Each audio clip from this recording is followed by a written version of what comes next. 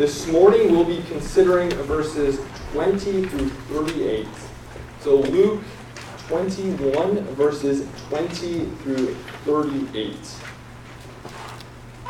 We are finishing this narrative that we began last week, this narrative which traditionally has been referred to as the Olivet Discourse. We will be concluding Jesus' comments on the destruction of the Jerusalem temple, which happened in AD 70, and then his discussion on the end of the age, which is a reference to his second coming. So Luke chapter 21, verses 20 through 38. Please pay careful attention, for this is God's holy and inspired word to you this morning.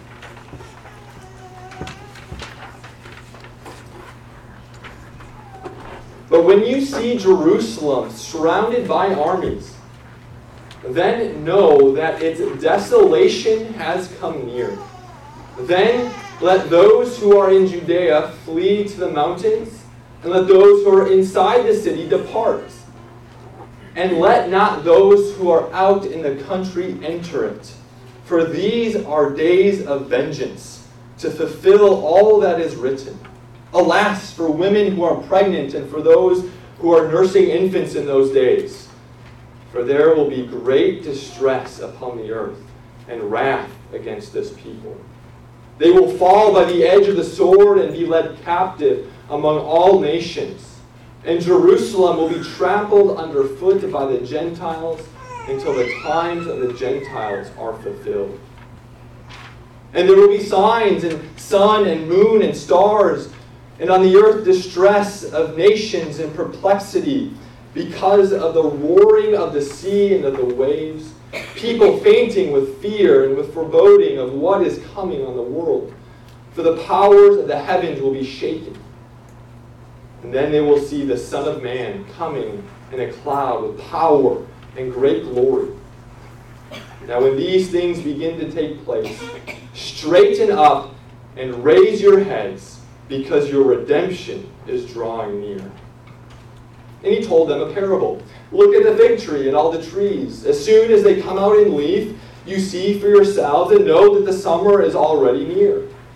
So also, when you see these things taking place, you know that the kingdom of God is near. Truly I say to you, this generation will not pass away until all has taken place. Heaven and earth will pass away, but my words will not pass away. But watch yourselves, lest your hearts be weighed down with dissipation and drunkenness and cares of this life, and that day come upon you suddenly like a trap. For it will come upon all who dwell on the face of the whole earth.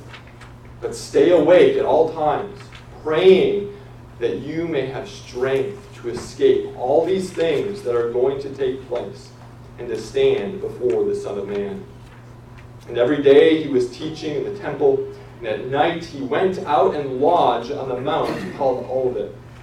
And early in the morning all the people came to him in the temple to hear him. For the grass withers and the flower fades, but the word of our God stands forever. May he write this word upon our hearts this morning.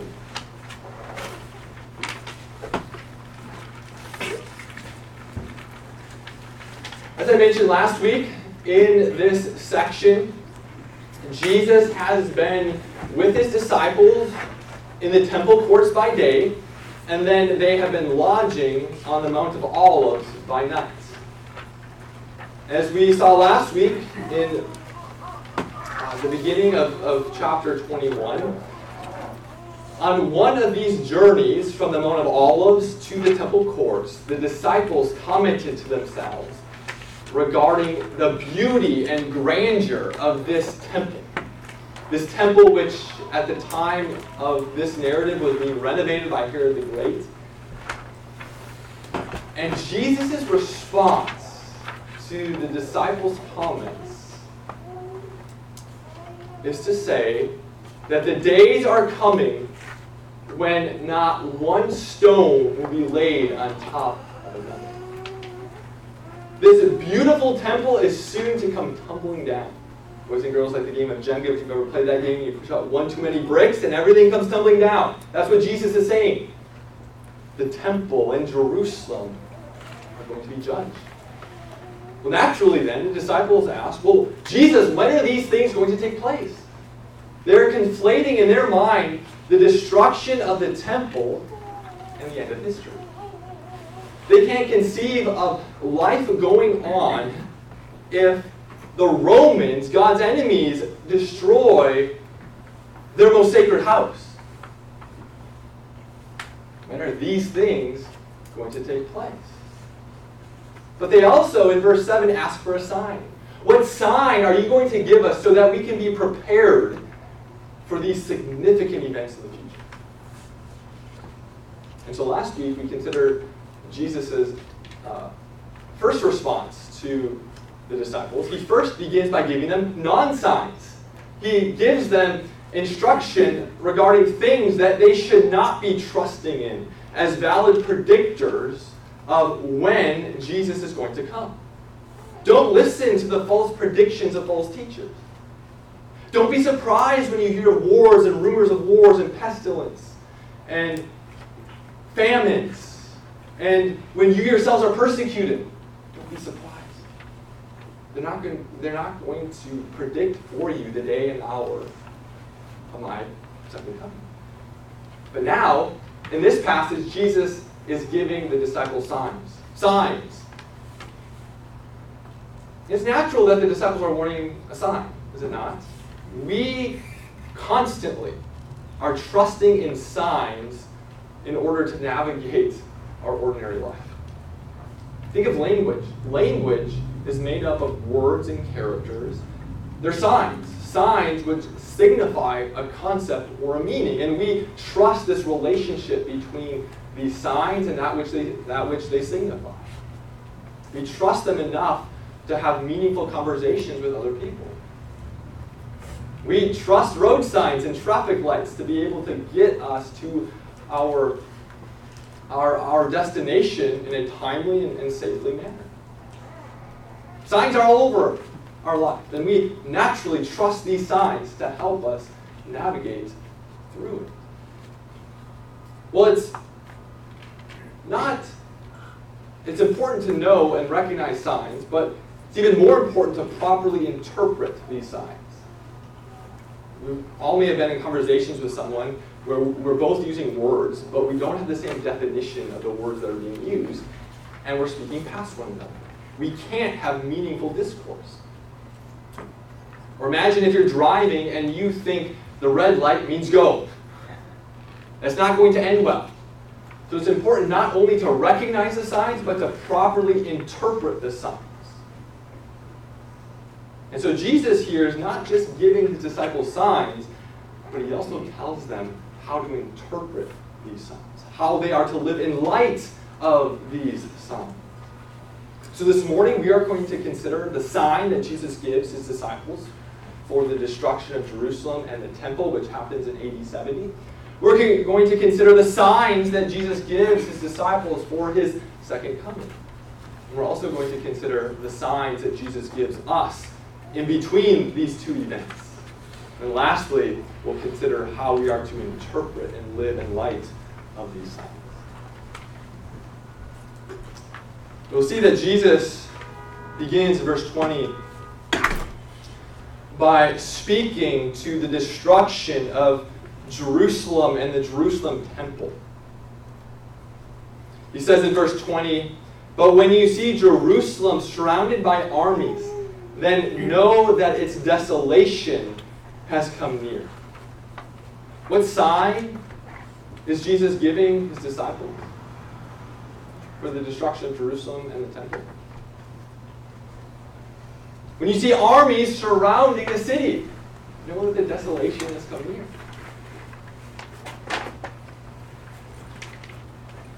Furthermore, what response are the people to have when they witness this sign? He says, flee to the mountains. You don't want to be in Jerusalem when divine judgment comes upon you. Flee. Flee to the mountains.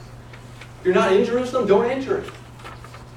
And then Jesus goes on to describe the misery and the horror that will accompany these days. In verses 23 and 24, he says, "Alas, for women who are pregnant, and for those who are nursing infants.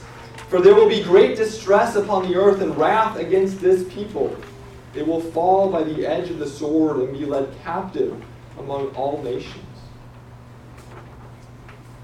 When you look back at history, we know that this actually took place. Jesus' predictions and prophecies came to fulfillment. In fact, the ancient historian Josephus speaks about this destruction of Jerusalem and of the temple in AD 70. And he notes that around 1.1 million Jews perished during this siege. He also talks about how these Roman troops surrounded Jerusalem during Passover. And during Passover, thousands of Jewish pilgrims would journey to Jerusalem to celebrate this festival. So Jerusalem, this time, was already packed, and they quickly ran out of resources, and we also know from history that they resorted to cannibalism. It was a horrific, horrific moment in history. Jesus is interpreting this event as the final sanction of the Mosaic covenant. The final sanction, the final curse of the Mosaic covenant.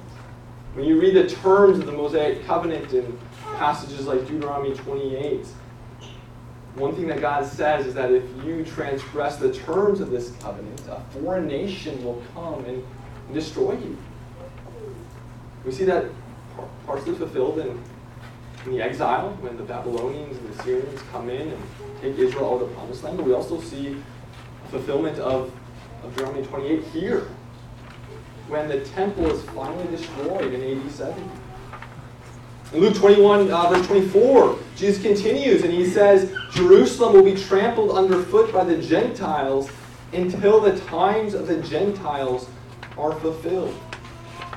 Jesus here is saying that when this happens, when Jerusalem is destroyed, when the temple comes tumbling down, that is the final end of the Mosaic covenant. And now the age of the Gentiles is in full force. What is the age of the Gentiles? What's the age when the gospel is going to the nations, to the Gentiles? Until when?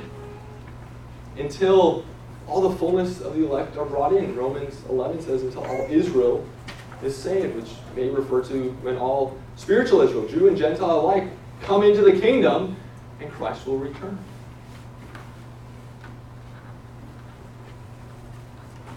The sign for the destruction of Jerusalem and of the temple is when Jerusalem is surrounded by armies. Well, Jesus now transitions in verses 25 through 28, and he speaks of the second coming of Christ. And the reason why we know that he is transitioning from the destruction of Jerusalem to the second coming of Christ is that here in these verses, Jesus is speaking about something that's going to be universal. It's not local, it's universal. So beginning in verse 25, we read, "And there will be signs in sun and moon and stars, and on the earth distress of nations in perplexity, because of the roaring of the sea and the waves, people fainting with fear and with foreboding of what is coming on the world. For the powers of the heavens will be shaken, and then they will see the Son of Man coming in a cloud with power and great glory." Notice the universal nature of these signs. Signs in sun and moon and stars. The power of the heavens will be shaken. There will be great distress. The roaring of the sea and the waves. These are things that are going to be universally manifest to every creature on this earth. It's not local. It's universal. Furthermore, Jesus is describing these signs as being so closely associated to the event of Jesus' second coming that they can almost be thought of as belonging to the event itself. Think, for instance, of a sports contest. Most sports contests have a final buzzer, and the buzzer is, in a sense, a sign indicating, signifying the end of regulation. But the sign is so closely associated with the thing signified that it doesn't really give you time to prepare, because when the buzzer goes off, it's over. In a similar way, these signs are so closely associated with the event itself that once we see these signs in the sun and the moon and the stars and the power of the heavens shaken, Christ is going to descend from the clouds. There won't be time for preparation. Further, notice in this event what people do. So, on the one hand, we see those who are outside of Christ, those who don't have true faith. They are fainting with fear. Fainting with fear. Why? Well, our holy judge is coming from the clouds, and these individuals have no righteousness to stand on. They're naked in their own righteousness and are utterly filled with shame and fear. Even for us, I think one of the most shameful, fearful things we can conceive of is being naked in a public event, on stage. And this is just an echo, a mirage of that when it's before the holy God, the holy judge of the universe. Fainting with fear. Why? Because they're naked. They have no righteousness to clothe their body. But notice this other group of people. This other group of people, those who have true faith, they are to straighten up, lift their chin, and await their redemption. Completely different reactions. Some will be fainting in fear, the other ones will be standing in complete confidence, awaiting their redemption. What's the difference? This other group of people have righteousness to stand upon. This other group of people are clothed not in their own works, but in the works of another. The righteousness of Jesus Christ. We saw in our declaration of pardon that Jesus' mission was to come and make the Father's people righteous. Righteous. And therefore, if you are trusting in Christ, you are righteous, and you can look forward to the second coming of Christ with an uplifted head. An uplifted head, confidently awaiting your redemption. In fact, this is what our Heidelberg Catechism says. When it asks, what do we believe when we confess in the Apostles' Creed that Christ will come to judge the living and the dead? It says that on all of our sorrows and persecutions, I, with uplifted head, look to the very one who offered himself for me to the judgment seat of God. The answer is being pulled directly from this passage. In all my sorrows and persecutions, up until this point, Jesus has been talking about all of the sorrows and persecutions the church is going to face in this age. Wars, rumors of wars, famine, pestilence, persecution, suffering. But yet, we can look forward to that day with an uplifted head because we have passed through judgment through faith in Christ. So again, when we compare these two events, one's local, the other one's universal. One, God's people are to flee to the mountains, get out. The other event, we are to stand confidently and lift our heads and await our redemption. So again, these are two events. Two events, destruction of the temple and Jesus' second coming. Well, now in verses 29 through 30, Jesus gives us a parable. And he says, look at the fig tree and all the trees. As soon as they come out in leaf, you see for yourselves and know that the summer is already near. Jesus is pointing to a reality that we all know intuitively. One way you can determine the seasons of the years by looking at the vegetation, the foliage. It says here that spring, summer, that's usually when things begin to blossom. And so too, he says now in verse 31, so also when you see these things taking place, you know that the kingdom of God is near. Now, what are these things that Jesus is referring to? Well, these things are essentially everything that he's been talking about apart from Christ's actual return. It's the destruction of the temple. It's the wars, the rumors of wars, the birth pains of creation that we experience by virtue of living in a fallen world. It's the persecution, the sufferings that we endure in this life. All these things are yes, in one sense, non-signs we considered last week, in that they don't give us concrete predictions about the day and the hour of Christ's return. But in another sense, there are signs that the kingdom of God is near.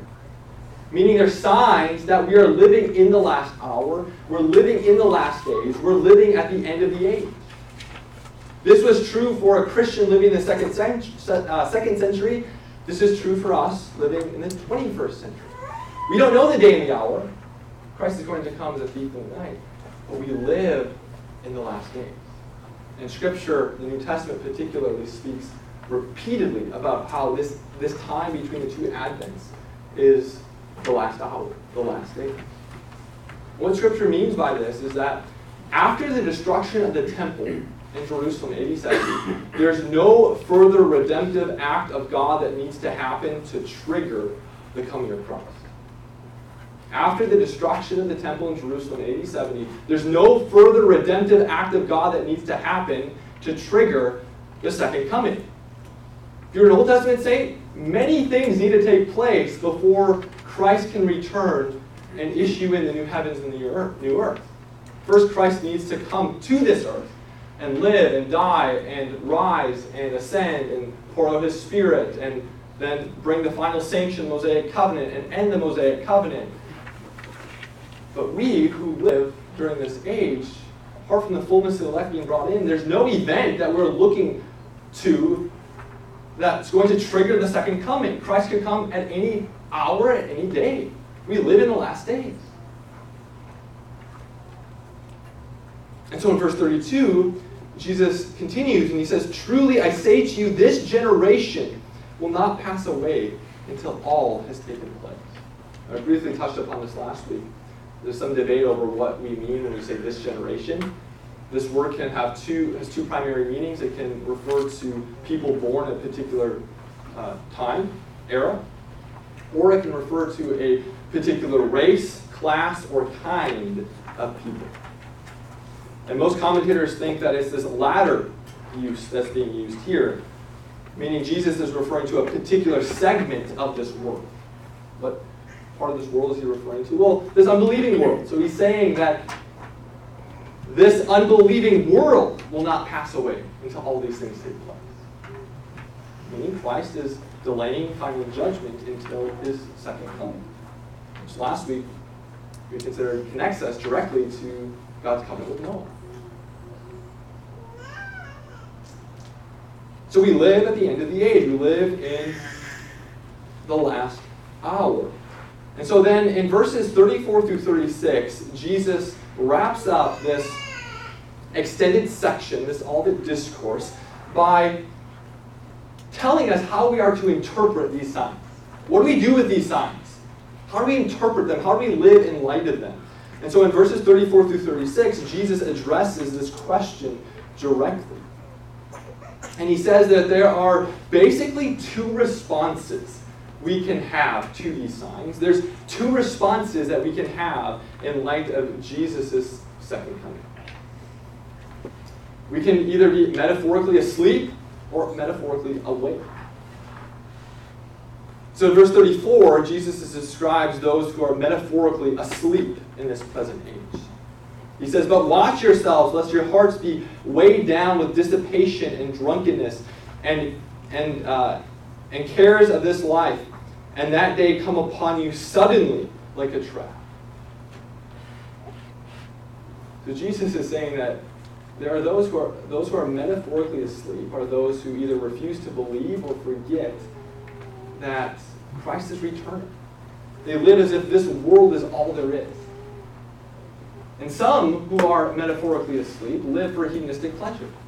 Dissipations, drinking parties, drunkenness, intoxication. Let's eat and drink, for tomorrow we die. If this is all there is, let's live it up. Other people who are metaphorically asleep, they are weighed down with the cares of this life. So this group of people still think that this world is all there is, but for them, they believe that a full life or a well-lived life is a well-planned life. So these are the people who want to plan every moment of their day, 1 year out, 5 years out, 10 years out, and live a very full life. So these two groups, they're united in the sense that they both believe that this world is all there is, but they have different definitions of the good life. And Jesus says, don't be weighed down by either of these options. Rather, you are to stay awake. Stay awake at all times. Now, boys and girls, does this mean that you never have to take a nap ever again? Well, I hope not, because I kind of like naps. But no, he's saying this metaphorically. Metaphorically, we are to stay awake metaphorically. And how do we stay awake metaphorically? We'll keep reading. What's the very next word Jesus gives us? Praying. We stay awake by praying. What's the connection? Well, the very act of praying is a reminder to ourselves that this world is not all there is. It reminds us that we are pilgrims. It reminds us that there is a God who is bringing all history to a grand telos, in which he will unite all things in heaven and on earth in his risen Son.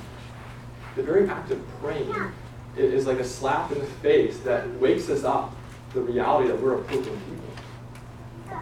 In fact, this is especially the case if we pray according to the way that Jesus tells us to pray. Think of the Lord's Prayer. Hallowed be your name. Your kingdom come, your will be done. When will these things come to fulfillment? When will God's name be perfectly hallowed on this earth? The second coming of Christ. When will God's kingdom perfectly and fully come? Well, Jesus says the kingdom of God is drawing near. What? The consummation of the kingdom. God's kingdom will only fully come when Christ returns. When will God's will be done on earth as it is in heaven? Second coming, when we, as fallen image bearers, will finally fulfill our office and calling as willingly and faithfully as the angels do in heaven. So when we pray the Lord's Prayer, we're essentially praying for the return of Christ. We're praying and reminding ourselves that we're a pilgrim people, en route to the heavenly Jerusalem. And here in this passage, note specifically what we are to be praying for. He says that we are to pray that we might have strength to escape all these things that are going to take place and to stand before the Son of Man. Likely reference here to the second coming. Escape God's judgment and stand before the Son of Man. This connects us directly to the gospel then. The only way we can stand with uplifted head on that last day is when we, by faith, are clothed in the righteousness of Jesus Christ. And therefore, this teaches us that our prayers are meant to be anchored in the gospel, in praise for the gospel, in prayer that we might be assured more and more that the gospel is for me. Not for those out there, but for me. And prayer that we respond appropriately in this age to this gracious gift and good news of the gospel message. So signs, they're important. But even more important is us being able to properly interpret and live in light of the signs that Jesus gives us. So here in this passage, Jesus is telling us, telling you that you are living in the last days. The kingdom of God is near. So stay awake. Pray. Never forget your pilgrim identity. Let us pray.